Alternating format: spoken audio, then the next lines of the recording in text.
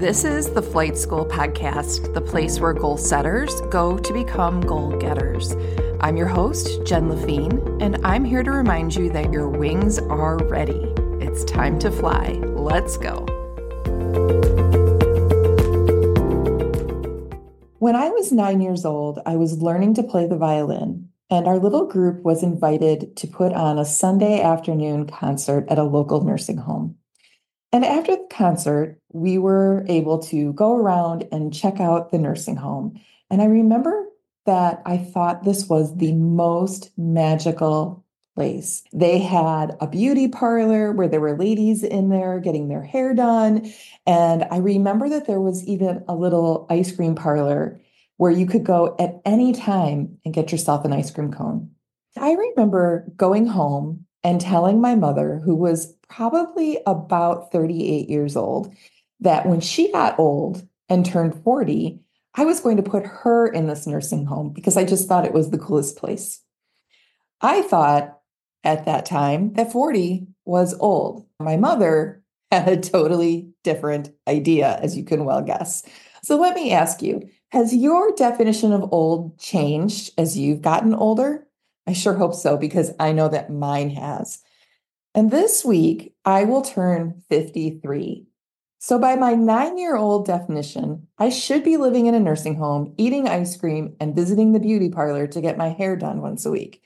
But I am far from that life. And as I look ahead, I don't see myself stopping anytime soon.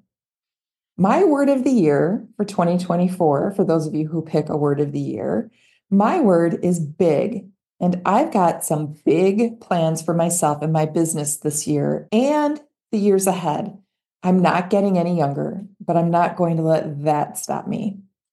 So today I'd like to share my journey with you up to this point in my life, just in case you are using the I'm too old excuse to keep yourself from flying, because I hear that from a lot of people that I talk to. And now I consider myself to be a late bloomer, meaning that I didn't really start doing hard things until I was well into my 40s. I graduated college in 1993, and I couldn't find a job.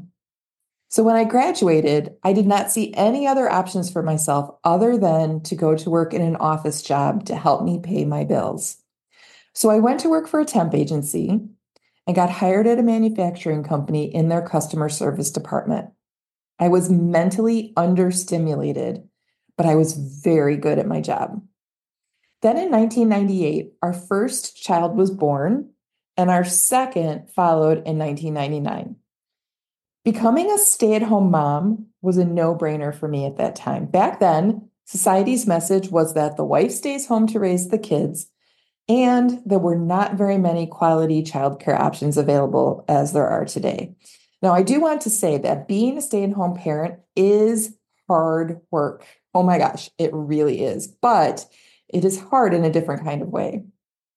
So I stayed home with our youngest until she turned 8 and was safely tucked into second grade. And then I decided that I wanted to go back to school to become a teacher. I was 36 years old. Now, after 2 years of teacher training, I was hired to teach fourth grade. A 38-year-old brand new teacher was a rarity, but I brought a lot of things to the classroom that a 22-year-old couldn't. Life experience, parenting experience, and a different kind of perspective that worked really well. Parents related to me, and because I had my own fourth grader at home, I was very familiar with what it was like to live and work with 10-year-olds. I taught fourth and fifth grade for 9 years, and I loved it. But I also felt the call to do something bigger. So at the age of 47, I left teaching and I became an entrepreneur. 47. I had zero business experience, but I had such a quest for learning that I knew that I could figure it out, and I did. While running that first business, I started another business, the coaching and consulting business, where I sit right now. And I started the second business at the age of 50. I absolutely love the work I do and know that I will be at it for a very long time. So, like I said, at the end of the week, I am going to turn 53. So what do I have planned for myself as a 53-year-old? Well, This year, as I have shared, I will publish my first book. You may remember that I shared on this podcast a few months ago that this is one of my big goals for 2024, and it is happening. Second, I plan to grow my business to 6 figures and beyond. And to do this, I will need to keep leveling up and trying new things. I can't do that if I see a finish line in the future. I have started the Goal Getters Club, which is a way to serve and support more people who have big dreams. I've written a keynote to present at conferences, and writing my book is also a leveling up. Remember, I'm going to be 53. But there's something that I want you to know, and this is very important. Every time that I make plans that extend into the future, my brain reminds me of how old I am. It asks me, are you sure you want to start that? You're going to be 53, you know. I know. And the answer is always yes. It is a scared yes, but it is always yes. Because the only finish line for my possibility is the day that I take my last breath. Until that time, I will continue to work and create and evolve in any way that I can for as long as I want.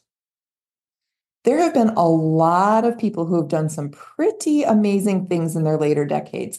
And I'm not going to go into their stories here because that is an easy Google search if you want to learn more. The important thing is that I want you to remember that I'm too old is just an excuse to keep you in your comfort cave. You can choose to believe it and limit yourself, or you can say, no, I'm not, and go on and keep making magic. Just like my 77-year-old mom is doing, who, by the way, does not live in a nursing home.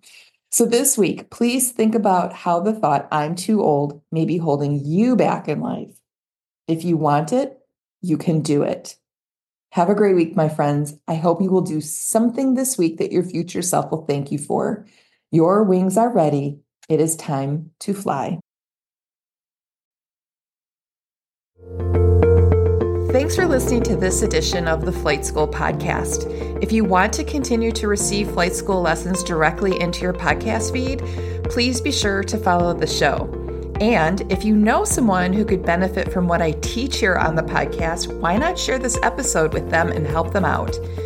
If you are looking for more support to help you spread your wings and fly, please visit my website at www.jenlafine.com/work with me to learn more. Have a great week, and I'll see you again soon.